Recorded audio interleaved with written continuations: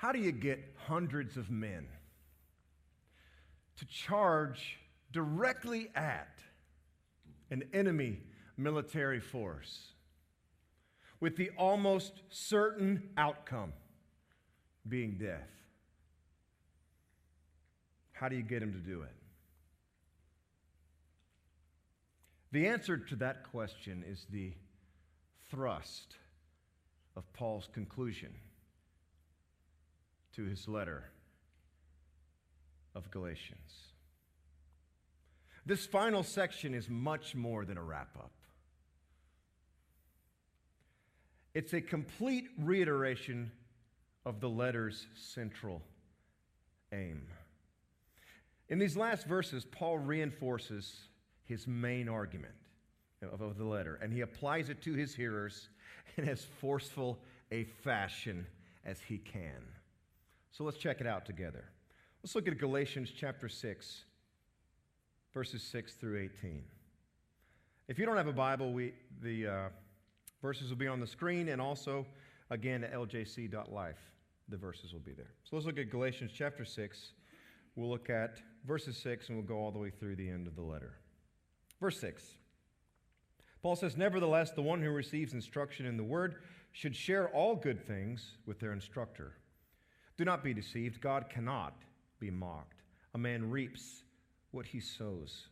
Whoever sows to please their flesh, from the flesh will reap destruction. Whoever sows to please the Spirit, from the Spirit will reap eternal life. Let us not become weary in doing good, for at the proper time we will reap a harvest if we do not give up.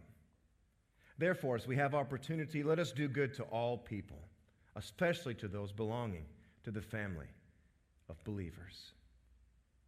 Verse 11. "See what large letters I use as I write to you with my own hand. Those who want to impress people by means of the flesh are trying to compel you to be circumcised.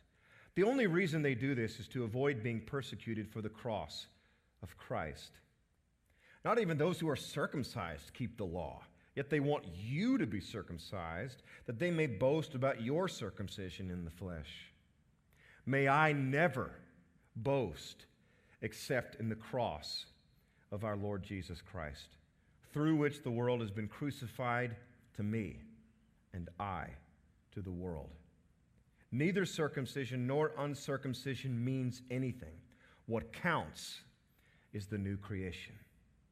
Peace and mercy to all who follow this rule, to the Israel of God. From now on, let no one cause me trouble, for I bear on my body the marks of Jesus. The grace of our Lord Jesus Christ be with your spirit, brothers and sisters. Amen." Let us pray together. Father, I thank you for these words. Thank you for your Spirit that is here with us tonight. Thank you for each soul that is here this evening. And we pray, Father, that these words would not fall on deaf ears, but that we would be able to hear these incredible words, this incredible closing to this amazing book. And we pray that tonight would not be something that we do to just check a religious box, but that this would be a meeting, Father, between us and you, our Creator. And that by your Spirit, we would leave here changed. And Father, it's in your Son's name that we pray. Amen. Okay, so I just read you a lot of verses, and we could do a whole sermon series on this last part of Galatians. It is just jam-packed with stuff. So we're not going to do that. We're actually going to wrap up our Galatians series tonight and begin a Christmas series next week. And so what I'm going to do tonight then is I'm going to look at Paul's central argument here in these closing verses. Okay, so we're just going to look at the central element. Now, most commentators agree that the central thrust of the end of Galatians is found in verse 14. Let's look at it together. Verse 14. Paul says, "May I never boast except in the cross of our Lord Jesus Christ, through which the world has been crucified to me, and I to the world." Evidently, then, this fiery little letter is a call, in essence, to boast in the cross of Christ and the cross of Christ alone. Now, what in the world is Paul talking about? What does he mean that we should boast? What does he mean by the word boast? Well, Paul here is actually borrowing a military term. He's borrowing a military term. So again, I ask the question, how do you get hundreds of men, scared men, to charge directly at an enemy force with the almost certain outcome being death? How do you get them to do it? You boost their confidence. You boost their confidence. You get them to beat their chests and shout at the enemy and hit their drums. You get them to boast. Boasting gets the juices flowing. It gets the adrenaline pumping. You guys remember Mel Gibson's speech to his scared army in Braveheart? As they faced the world's most powerful army who was bent on taking everything from them. Do you remember? He said, "You have come to fight as free men, and free men you are. But what will you do with that freedom? Will you fight? Fight, and you may die. Run, and you will live, at least a while. And dying in your beds many years from now, would you be willing to trade all the days from this day to that for one chance?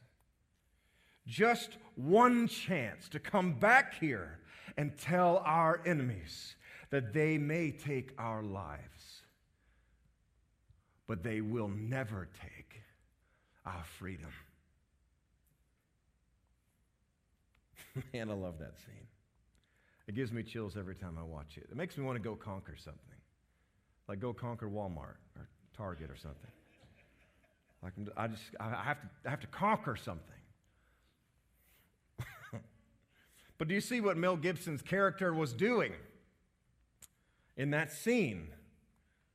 He's trying to boost the confidence of his army. He is firing up his troops for battle. Well, that is exactly what Paul is doing here in Galatians. And what is he using to fire you up and give you confidence for the battle? The cross of Christ. Now, most people who are at least somewhat familiar with the Christian tradition have an idea of what the cross is. Maybe not, a deep idea and don't understand all the implications, but, they kind of get it. But it's worth reminding ourselves of the true scandal associated with this ancient method of execution. When we strip away all the silly religious sentimentality that surrounds the symbol of the cross, we're confronted with what is in fact a horrifying weapon of torture and intimidation. The cross was the electric chair of the ancient world, only it was far worse, far more humiliating, far more gruesome, far less humane than the electric chair. The cross was an altogether hideous way to die. Okay, so what on earth then could Paul possibly mean that he boasts only in the cross? Well, we need to remember that boasting is how we verbalize confidence.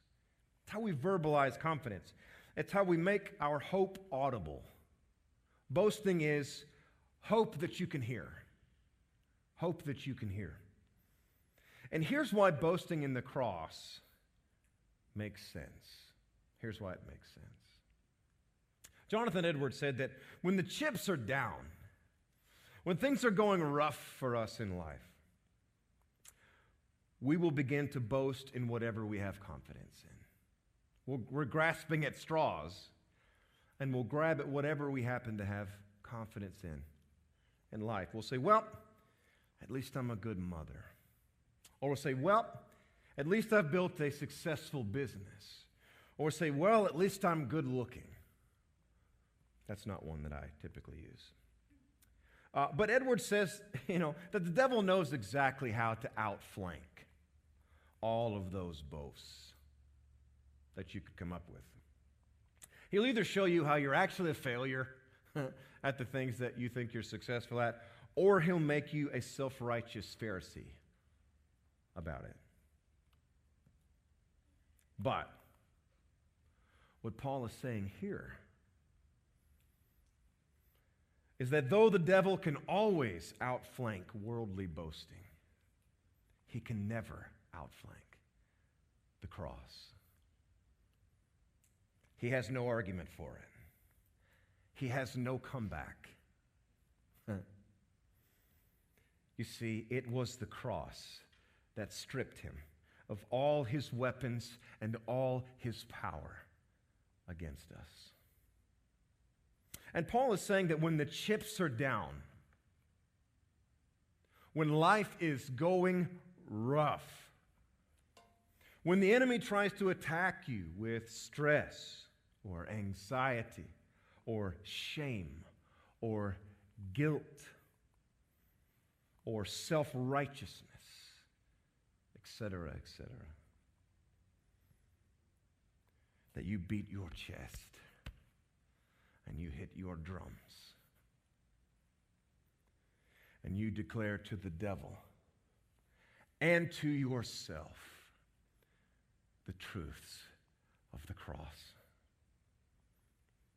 You declare, I am more than a conqueror through him who died for me.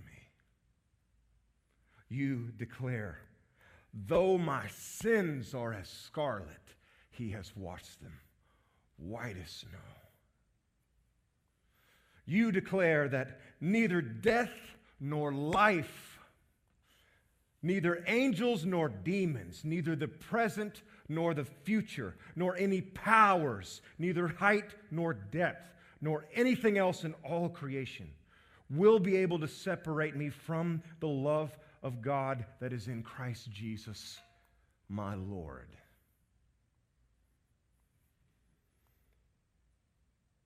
You and I are at war, and the cross is our battle cry. Now, unfortunately, not everyone boasts in the cross.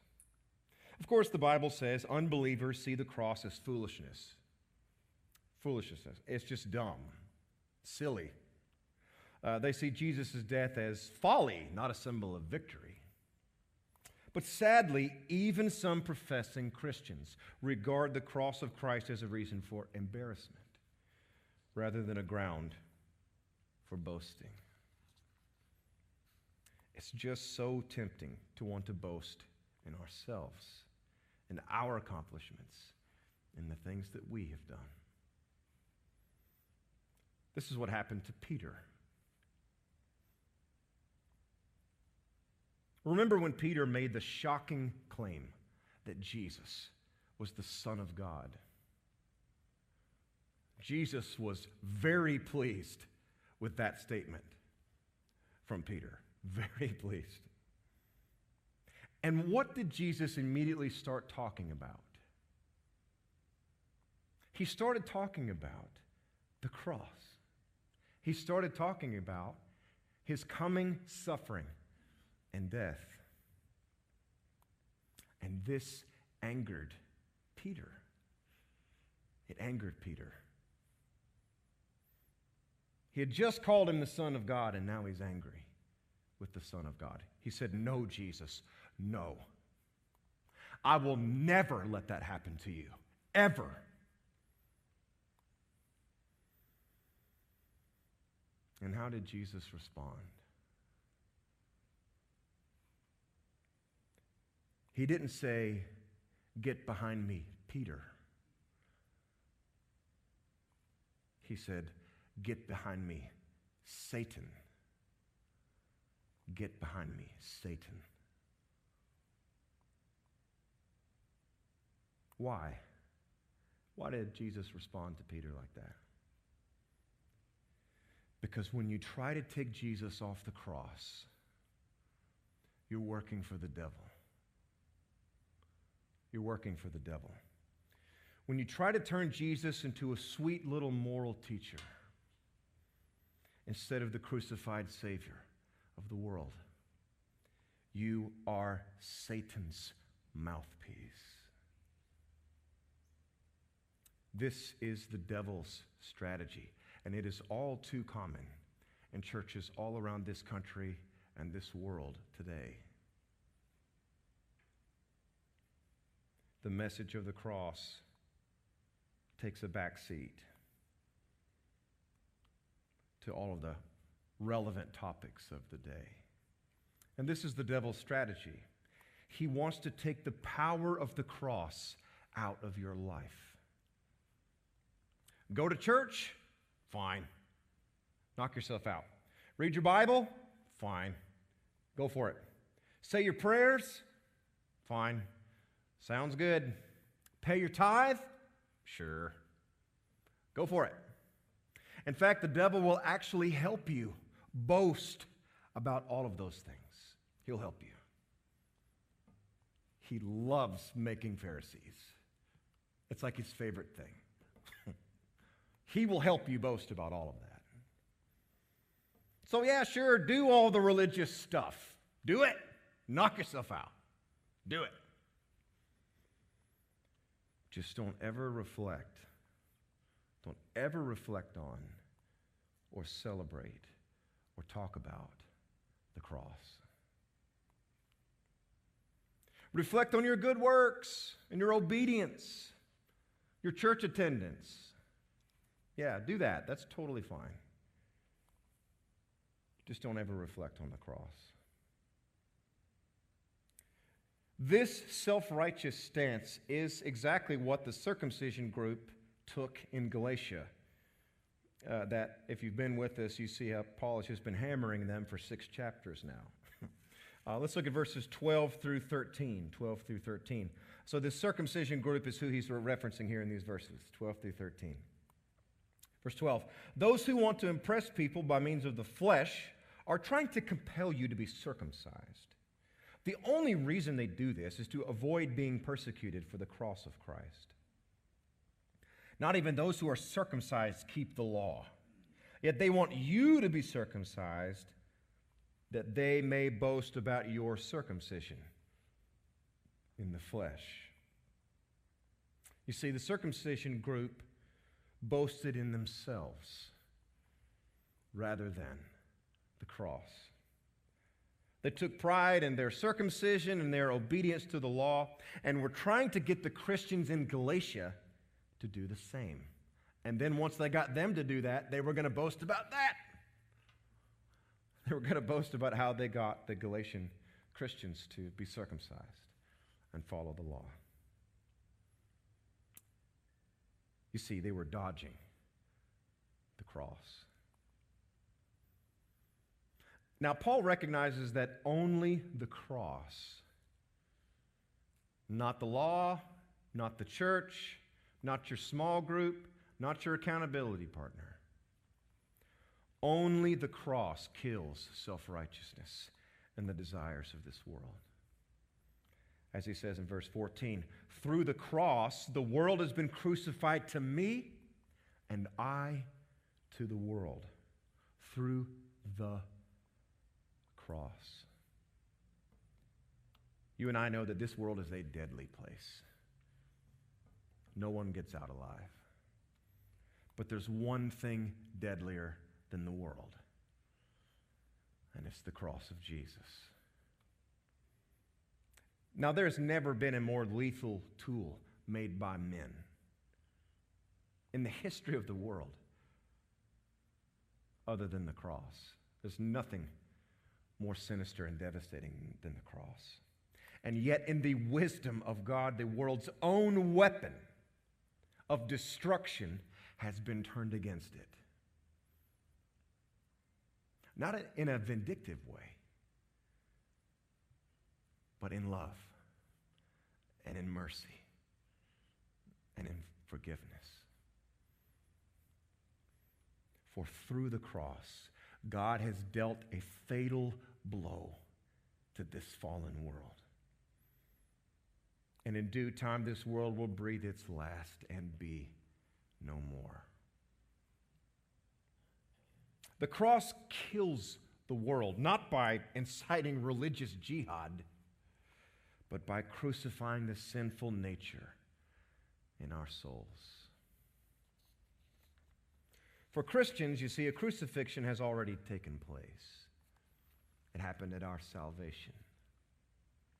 Even though we do continue to put to death that which remains. Yet, death is not the ultimate goal of the cross. Life is. Life is the goal. Let's look at verse 15. Verse 15, neither circumcision nor uncircumcision means anything.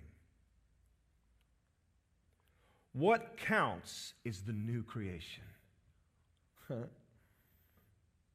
You see, God's design goes beyond the crucifixion. It goes beyond the crucifixion. His designs move toward resurrection, toward new life, toward new creation. By sending his Son into the world, God the Father dealt a death blow to the world. So much so that he blew open a hole large enough for the new creation. You see, the cross is what clears the way for God's new world. The cross clears the way for God's new world. You see, in the Christian story, crucifixion is followed by resurrection. Death by life. Good Friday by Easter. Jesus Christ was crucified for our sins, and he died, and he was buried. Yet on the third day, he rose from the dead in total victory, and now he reigns over all things. This is the gospel. This is Christianity. This is our religion. It's what it is. It's not the central element. It's not the foundational element. It is the element. This is Christianity. Without this gospel, there is no Christianity. This is it. This is the hope that we proclaim. The death of our King, yes, but also the resurrection of our King, who now reigns in victory and is creating a new world right now. Right now, as we sit here, he's making it. He's not waiting until later. He's not up in heaven on the throne of glory playing tiddlywinks. He is creating his new world right now. And you say, well, how so? How so? Well, he is doing it by his Spirit. With you and with me. With you and with me. You see, the dawning of this new creation is in the lives of God's people. It's in the lives of God's people. It's in the church as we bear the fruit of the Spirit, the fruit of God's new world. It is in Jesus' church that we see the sovereign Spirit recreating humanity in the image of Christ, infusing our souls with his presence and adorning our lives with his character. I know that if you scroll on social media too long or if you watch the news too long, it won't seem like God is recreating anything. But if you'll turn those things off for just a minute and look at the people in this room and look in the mirror and see what the Spirit has done in your own life and in the lives of your fellow brothers and sisters, you'll see new creation. I don't know about you, but I am a new creation. You did not want to know me before I met Jesus. It doesn't always feel that way, but it is the case. Just ask my wife. You did not want to know me before Jesus. Jesus is making a new creation out of all of us. But never forget, as Paul has made abundantly clear in this letter, that the cross is at the center of it all. The cross is at the center. We never actually move past it. This is our religion. This is it. But there's nowhere to go from here. This is it. This is our religion.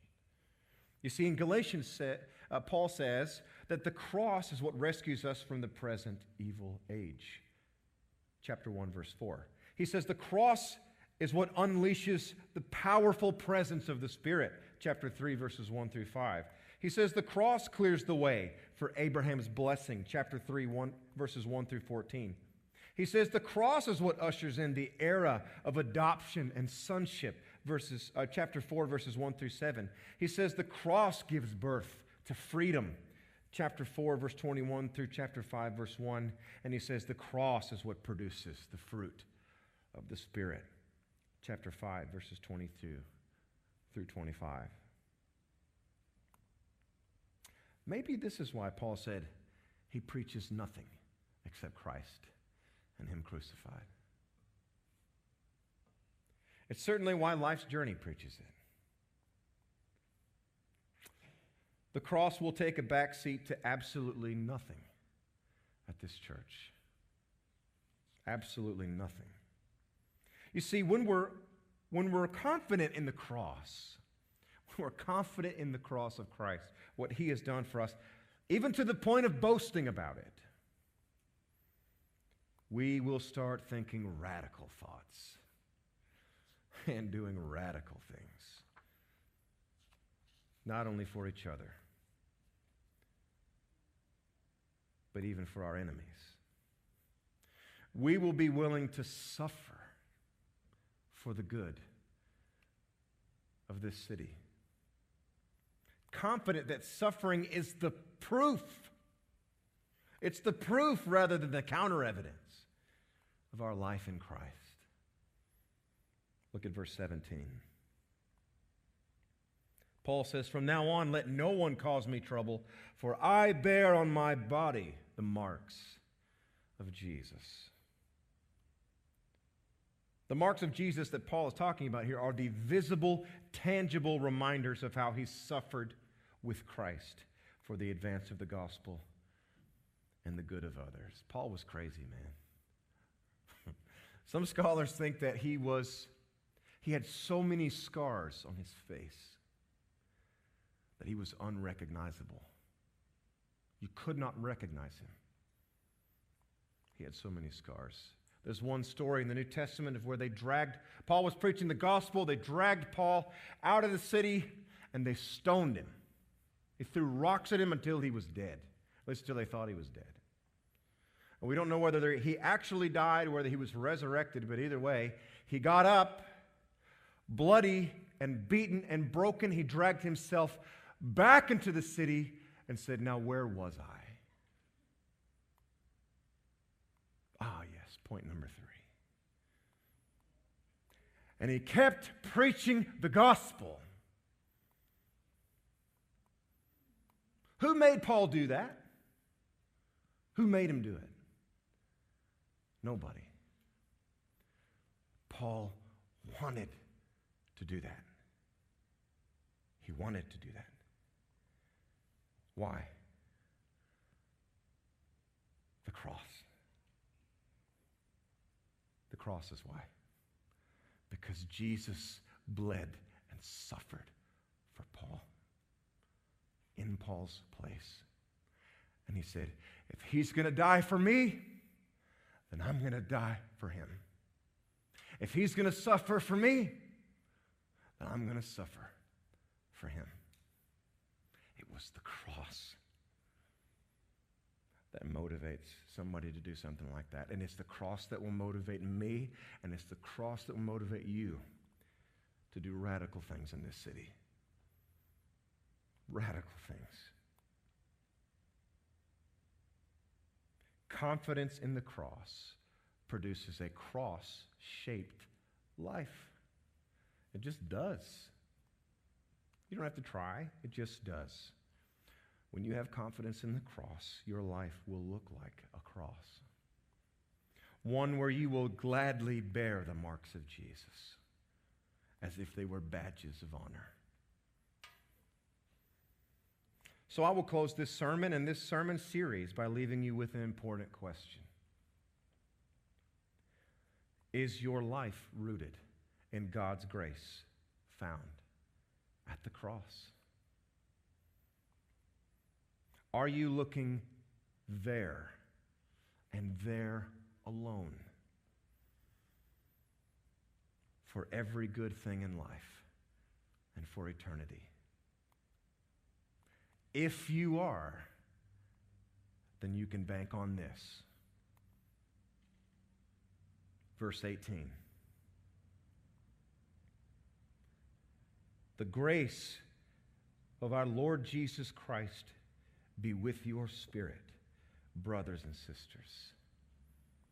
Amen. Let's pray together. Father,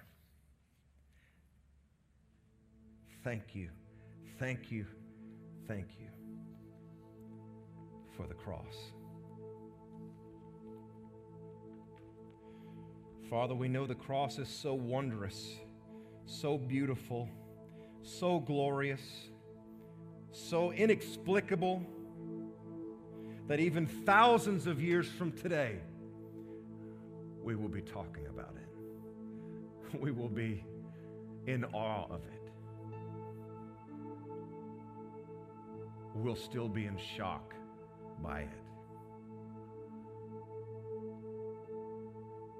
What a truly unique God you are.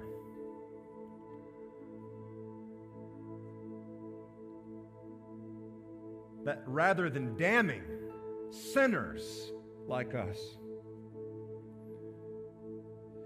you damned your Son instead.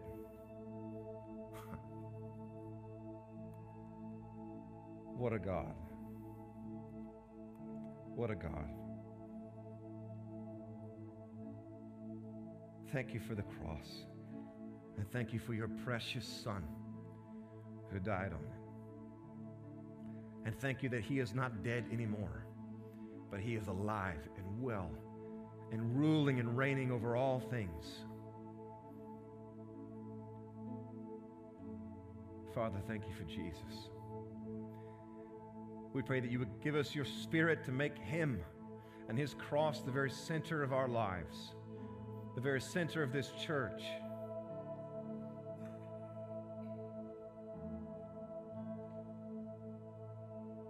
Let it be the only thing that we even care about, because we know that all things will come naturally through our love of your Son and what he has done for us.